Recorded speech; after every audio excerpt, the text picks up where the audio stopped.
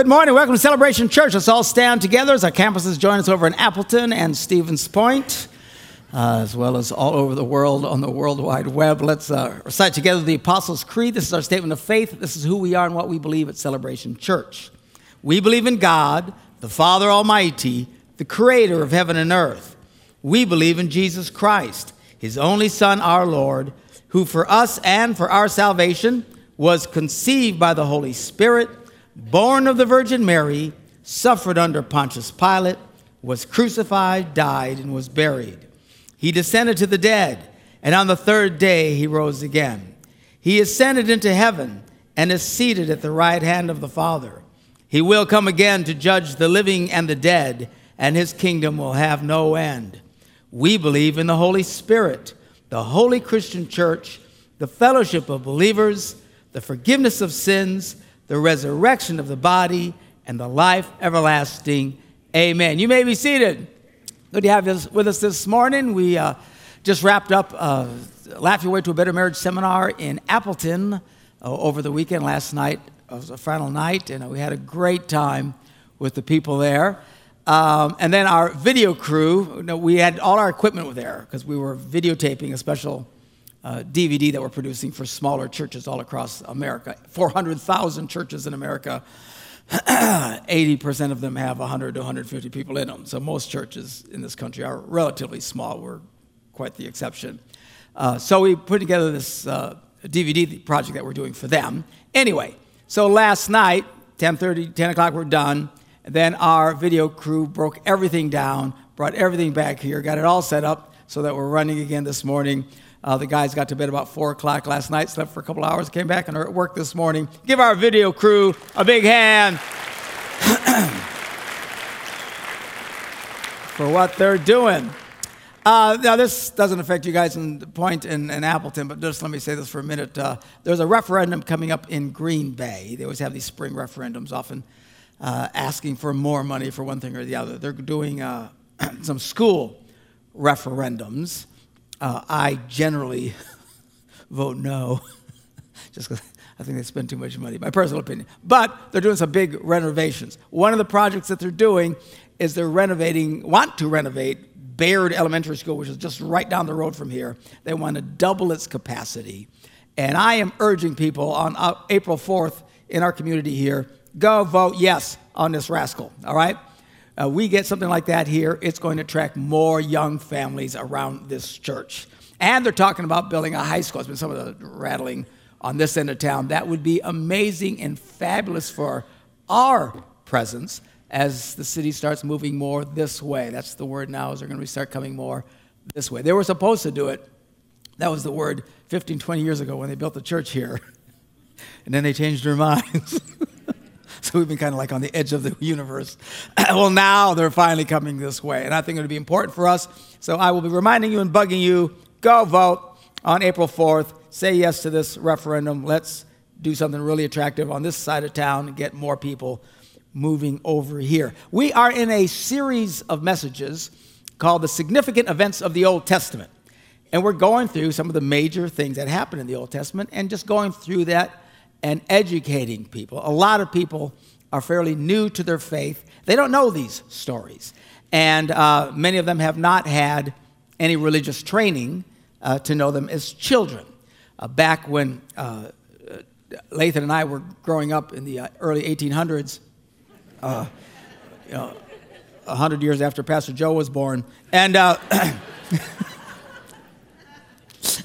we all had religious training. Some of you guys remember this? The Geezers, man, I mean, you could be a heathen, and they still taught you this stuff, and they taught it in schools, some of them, and they'd drag you to weekly classes at the local church, whatever church you belong to, and drill these things into you. They don't do that anymore, and the generation we're dealing with today literally growing up, and they don't know these stories, and we want to really go through them so people can understand where we came from. How did we get here? What is all of this about? You don't have that? There's kind of like this big gap in your brain, so we want to take a look at these things. Now, we have been talking about Abraham. This is the fourth Sunday on Abraham. We're going to do one more at least next week, then we'll move on to some of the other significant events. But spending a lot of time with him, it's a big deal. All of this whole focus on faith, which is what Christianity is certainly based on, started with Abraham. he was the first one where the Bible said that he believed God. God promised him that he and Sarah would have a son and he would bless many nations. And the Bible says he believed him. And that was the first time. See, up to this point, people would obey God if he'd tell them, he tells Noah, build the ark, and gave him the exact dimensions to build the ark. And a lot of times we always celebrate obedience and stuff, but the reality, that stuff wasn't credited to them for righteousness. Abraham was obedient, did what God told him to do. Kind of hard to ignore audible voices coming at you, and angels would show up and talk to him and stuff. I mean, it's pretty impressive. But that's easy, right? An angel shows up to you and tells you what to do today. You got an easy day. But that's not faith. Faith is when you're not quite sure what you're supposed to do. And then by faith, you live out the instructions that Jesus taught us. Be kind to people, love people, don't run over people's dogs. I mean, whatever, be nice. Live out your faith. You don't always have exact every little play-by-play thing. So Abraham was the first one, and he started to believe God. And he's also a major fixture, even to this day in this world. Jews obviously trace their ancestry back to Abraham, and Christians, by extension, by faith, trace it back to Abraham.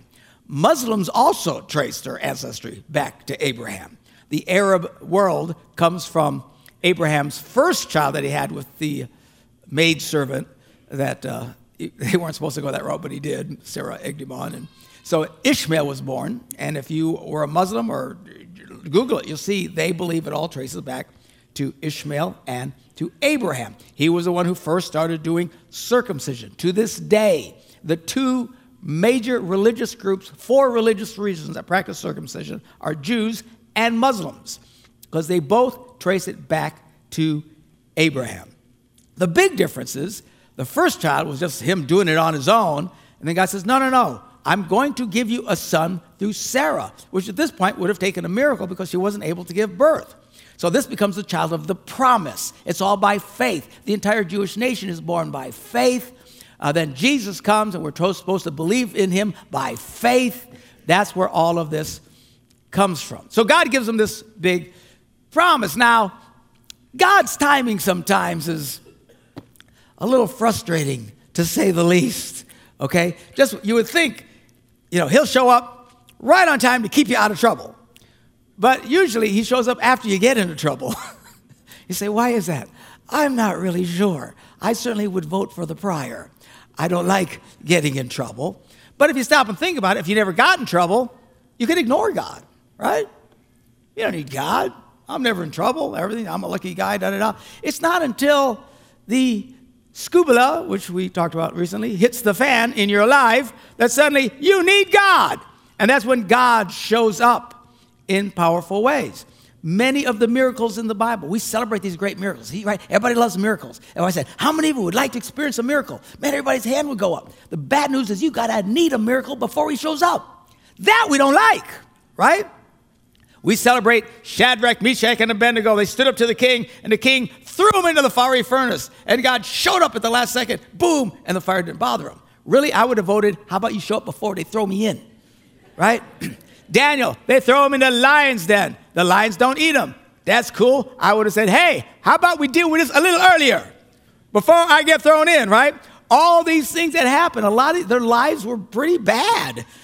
But God would show up, and that's where the miracles came from. Now, in Abraham's case, the timing is a little weird because, if she could just conceive, we could get on with this.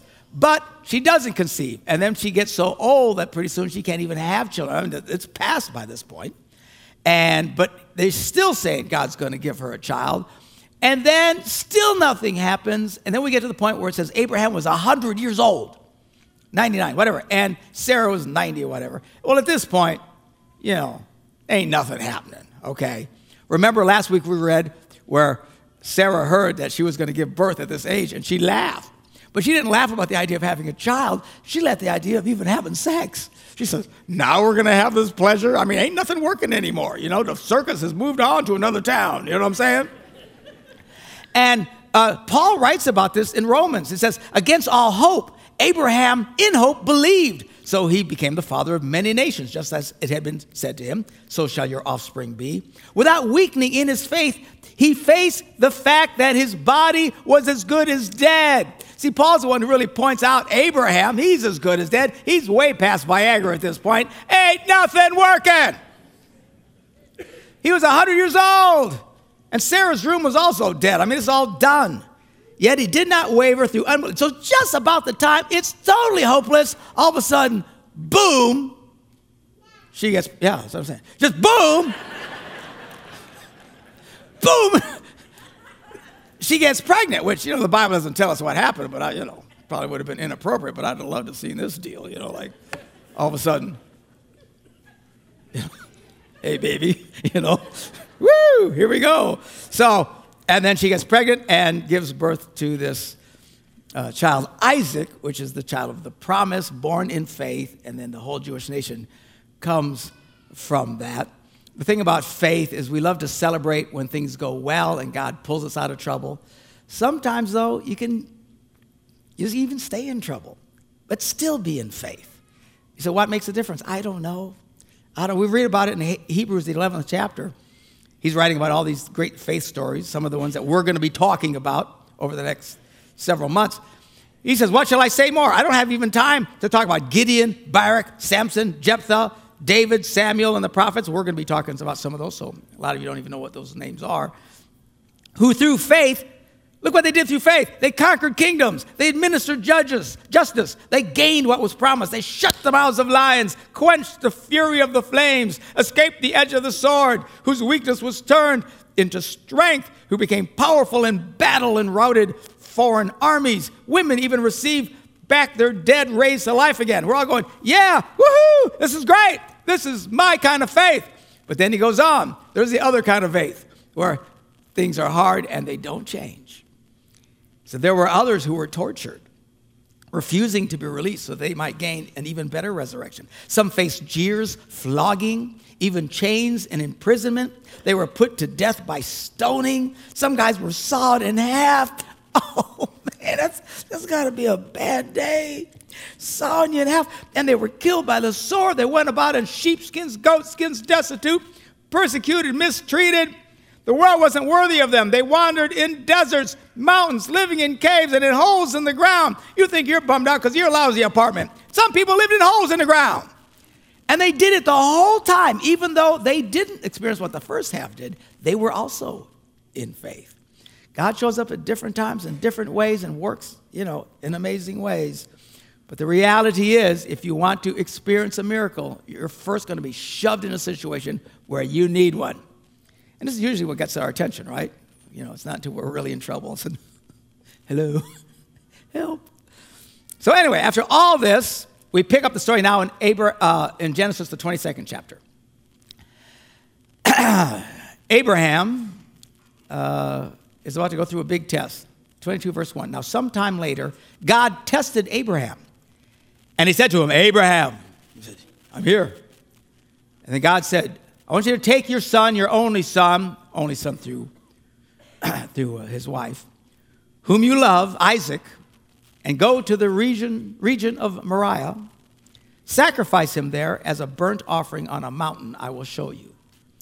So now, wow, this is pretty radical. God tells him to take and sacrifice his son. And now, I want to point this out because a lot of Christians, I see Christians make big mistakes sometimes. They get so caught up in the Old Testament without understanding the context. And they try to duplicate stuff. I don't know anybody try to sacrifice their kids, but I'm just saying they struggle with this. What they don't understand is the context here. We're going to be talking about it next week. Next week's a big thing. A lot of Christians, I would say the majority of Christians that I'm aware of today, still live by the nonsense we'll read about in Genesis 24 when it comes to marriage and things like that. And they're keying off of a time when, you have to understand, these guys don't know jack. They don't know anything about God. They don't even have the 10 Commandments. They got nothing. It's going to be 650 years yet before Moses shows up and gives us the 10 Commandments and all the other things that we're supposed to know. They didn't know anything. All they knew is that you shouldn't do something that harms somebody else. You shouldn't kill somebody or take their goats or whatever and stuff like that. But they don't know anything about God. If an angel showed up to you, it was in this context that God tested Abraham, in the context of ignorance. And the reason why this is important, once you understand God and you know God's truth as we know it today, certainly revealed in the life of Jesus. If an angel showed up to you tonight, glowing in Technicolor, just going, woo, filling your room with light, whoa, here's an angel, and he says, I want you to go sacrifice your kid, you tell the angel to stick it, okay? You don't listen to crazy stuff. I don't care what kind of voices and stuff you're hearing. A lot of people, they say, oh, I'm supposed to do it. And it's completely contrary to what the Bible teaches. A lot of them are trying to imitate Old Testament stuff when they didn't know anything. God and an angel would never say something like this today because God's will is clearly revealed, and it would be going against what he was teaching. So he did this just in a time, just to see. He doesn't know, Abram doesn't know that you're not supposed to do this kind of stuff. So he just wants to see how far he would go to follow him. So early the next morning, it says, Abraham got up, loaded his donkey. He took with him 2 of his servants and his son Isaac. When he had cut enough wood for the burnt offering, he set out for the place God had told him about. On the 3rd day, Abraham looked up and he saw the place in the distance, and he said to his servants, you guys stay here with the donkey while I and the boy go over there. We will worship, and then we'll come back to you. Well, Abraham took the wood for the burnt offering and placed it on his son Isaac. And then Abraham himself carried fire and the knife. Okay, now, so most of the work is being carried now by Isaac. That was being carried by the donkey, which gives us a little insight. The Bible doesn't say how old Isaac is when this happens. The story is often told that he was a boy. He wasn't a little boy. And they share that in little children's church things. You know, when say he was a little boy, it's like, you know, which terrifies us as a little kid. Are my parents going to do that to me? You know, it wasn't a little boy. He was a grown man, at a minimum a teenager. But he was a strong human being at this point. I was studying this. Some rabbis think he was in his 30s by the time this happened. We don't know. Everybody's guessing. But clearly not a boy, all right? Even though he refers to him as a boy. Your kids are always boys and girls, right? But he was strong enough that he carried everything. And Abraham, he just, carried the fire and the knife. I mean, the guy's, at this point, he's got to be at least 120 years old. Now, they lived really long times back then. Now, Sarah died at about 127. Abraham died about 175. This was just a little time after the flood. Before the flood, the ecosystem on the earth was different. People lived really long lives. After the flood, this is fairly soon after the flood, the lifespans start to shorten because of the type of world we live in, the radiation that we're exposed to and stuff. And it didn't take long before the average life is in its 80s, and you're really old if you hit 90, kind of still like it is to this very day. So they're still on a little bit on the long side. But still, he's 120 years old. The guy's climbing a mountain. It's pretty impressive. I'm 62. I ain't climbing no stupid mountain, man. I'll tell you that. So he's climbing. But most of the work is being borne by Isaac himself. Well, verse 7, Isaac speaks up, and he says to his father, Father? And Abraham says, yeah? He says, well, the fire and the wood are here, but where is the lamb for the burnt offering? And Abraham answered, God himself will provide the lamb for the burnt offering, my son. And the 2 of them went on together. Now, a lot of people preach this, and they say that Abraham, by faith, knew that God would intervene and provide a lamb, which he did. I don't know that's really the case. He doesn't know much about the standards here in this situation. I think he's just telling Isaac that to shut him up and, move along. God will provide the lamb. You're going to be it. He doesn't tell him that. All right? So, when they reached the place God had told him about, Abraham built the altar. So they built this altar, arranged the wood on it. And then he binds his son Isaac, which is fascinating to me. I mean, Isaac is a young man, a minimum a young man at this point. He can easily take a 120-year-old geezer, I'm pretty sure. But the respect that he would have and trust in his father to let him tie him up, he probably didn't know what the heck was going on. Then he lays him on the wood. It's like, whoa. I'm sure he's getting the picture now what's going to happen. Then in verse 10, he reached out his hand. He took the knife to slay his son. He's about to he is going the whole way. And an angel of the Lord calls out to him, Abraham, Abraham. He goes, I'm here. And he says, don't lay a hand on the boy. Do not do anything to him. Now that I know you fear God because you have not withheld from me your son. So he passed the ultimate test in obedience to God. And that is the testament to Abraham's faith in God and his obedience to do whatever God told him to do. Again, we do not do things like this. You ever have crazy thoughts? And there's all kinds of things throughout the Bible we're going to be looking at in the Old Testament. We don't do stuff like that today. Don't be looking at the Old Testament and think, oh, this is the way I ought to pray. This is how I'm going to know, what God's going to have me do. No. We don't play those games anymore. The will of God has been clearly revealed in much of the law, and even then, really clarified when Jesus shows up, because Jesus really makes clear what God's about and how that we relate to God and that sort of thing, all right? But this story is a big deal, this story about Abraham and what a credit it was. In fact, it's such a big deal that if you study Islam, you will find out that they claim the story. They say it wasn't Isaac who brought the Jewish nation, it was Ishmael that this happened to. Fascinating. Again, they trace all their lineage back to this one man. So they claim the story was Ishmael, it wasn't Isaac. Obviously, we follow the Bible's version of it. It was, in fact, Isaac. But everybody wanted, and the word got out, man. This story happens quickly. Everybody hears about what this guy was willing to do. And wow, because most people would never do anything like this, even if God did tell them. You know what I'm saying? That's quite a sacrifice. And he was willing to do it. And that was a great story from this thing, the Great Testament. Now, people often ask, well, what's the deal with the whole sacrificing? Why are there so many sacrifices and stuff? Well, see, God warned mankind, don't do these things I'm telling you not to do. Well, most people, they do it anyway, and they don't care. And God said, listen, there is going to be some serious anger to deal with here if you don't deal with this. And it's not like God is a parent who, they threaten to do something to the kid and they never do, I'm counting to 10. All right, 8, 9, 9 and a half, 9 and 3/4, 9 and 7/8. I mean, they're constantly saying they're going to do, they never do anything anyway. And then the kids raise up like hellions. Don't do that. You tell your kids something's going to happen, you bring it. All right? So, but God's not like that. He didn't just call it off. He wasn't kidding. So he says, somebody has to pay for this. And up until the time, and he promised that he would bring the Messiah. They didn't really understand what the Messiah was, but up until that point, they would sacrifice goats and lambs, and they're just as a sign of what somebody has to, at some point, take the rap for all this bad stuff we're doing. Well, in an amazing twist, God says, yes, someone has to pay the price for this. And he says, I'll do it. I'll take the rap. And he comes into the earth through Mary, lives in Jesus, and is at the end of his life, he's arrested, beaten terribly, crucified. The Bible says at any minute Jesus could have snapped his fingers and 10,000 angels would have come up and set him free. But he doesn't do it. He willingly sacrifices. He says, I'll take the rap. And he takes then the punishment for all of our sins. He willingly pays all of our debts before God. And on that cross, before he died, he says, it is finished.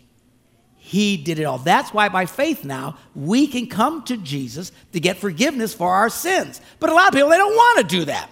It's like if I came and said, listen, I am a multi-gazillionaire, and I promise to pay everybody's bills in this room. And in Stevens Point, Appleton, all you guys, I'm going to pay all your bills, your mortgage, any bills that you have. How many of you would take me up on that deal? Yeah. You know what? But, and I ain't going to, I'll tell you that right now. But it would be like some people go, nah, I'm not going to do that. No, I'll pay my own mortgage. I'll pay my own bills. Really? You're upside down. You can never get out. I don't care. I'd rather go bankrupt. Like, what is the matter? Now, you've got to stop from God's perspective. That's most people. Most people in the world. He says, I am willing to pay the price for all your sins. And most people say, nah, I don't need it. I don't need Jesus. I'm okay. I can balance it out. I'm a little bit better than I am bad.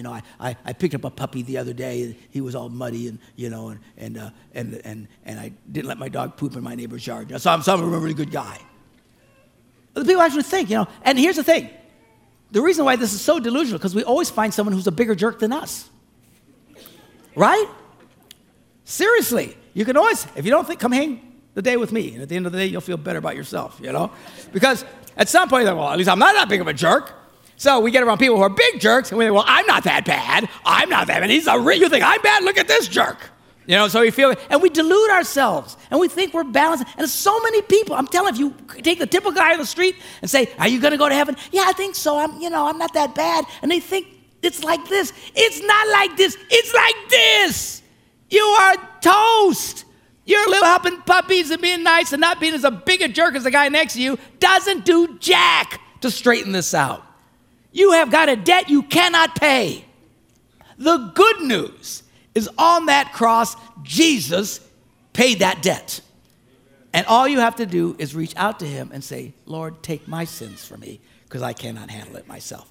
And we do this by faith, the same kind of faith that Abraham did when he believed his wife could even get pregnant, the same kind of faith that he exercised when he was willing to sacrifice his son. This is the kind of stuff that we need to do. We still live by this kind of faith. Now, again, we don't do goofy things from the old. There's so many goofy. We're going to tell you stories. I mean, there are some really jacked up people in the Bible. But a lot of times it was done during a period of ignorance. One of them, we'll get to this one. This one guy, he's going to battle for the nation. And he tells God, God, help me win the battle, and I'll sacrifice the first thing that walks out of my tent. Well, what a weird thing. Now, who do you think he expected to walk out of his tent? A goat? The old lady. Help me win, God, I'll toast the old lady. Come on, let's bring it. I mean, all right. Now, he freaks because now when he gets back, the first one who walks out of his tent is this little girl. And what do they do? Why would God do that? First of all, God had nothing to do with it. The guy was an idiot wrapped up in a moron. All right? God never said do that stuff. God, don't just make stuff up. All right? So we're going to really clarify what is present-day truth and the revelation of what God really is, and versus some of these goofy things that these people did. Now, you still learn from them, but don't try and duplicate some of these things. So it's good to really get into this and straighten it out. But the best news out of all this is that no matter how deep your debt, no matter how jacked up you are, no matter how mean and grumpy you were this morning, all the stuff you wish you hadn't done, if you will come to Jesus and put your faith in him, he will cover your debt. It's a deal too good to say no to. Amazingly, millions say no all the time. They think they're going to balance it out. They don't get it. Now, we're about to take communion together here as well as over at Appleton, Stevens Point. Campus pastor is going to come, and we're going to take communion together. And when we do this, I want you to think about what you're doing. We're celebrating the body of Jesus that was broken for us and the blood of Jesus that was shed for us. This is the price that he paid. And there's no greater love. I mean, how incredible is that? Rather than coming to us and say, you got to pay for your own junk. You got to settle your own score. God comes and says, someone's got to pay for this, and we can't. And he says, I'll do it. And that's what Jesus did. Wow. Let's pray. Father, we thank you for your word and for your truth. Lord, I pray that you would open up our hearts and minds. Help us to be encouraged this morning. Lord, anybody that's in trouble and they're waiting for things to turn around, help them not to lose heart. Sometimes it takes a long time, like with Abraham and Sarah. Not quite sure the timing on some of this stuff, but Lord, it's just like, wow. But we know if we trust you, no matter what, in faith, you can turn our circumstances around. So I pray for anyone going through a hard time right now. And Lord, I pray that you would help us to understand this wonderful sacrifice that has been made for us. Lord, we're gathering here because we celebrate the fact that you've covered our cost. You've paid our price. For anyone listening to me this morning, either here, over at our campus, watching us on television right now, listening to us around the world. We had people in Japan this morning, in Australia, and Europe, everywhere, watching this program online. God, if there's anybody who's listening to this who has never surrendered to you, help them to realize they can't fix this themselves. They have a debt they can never repay.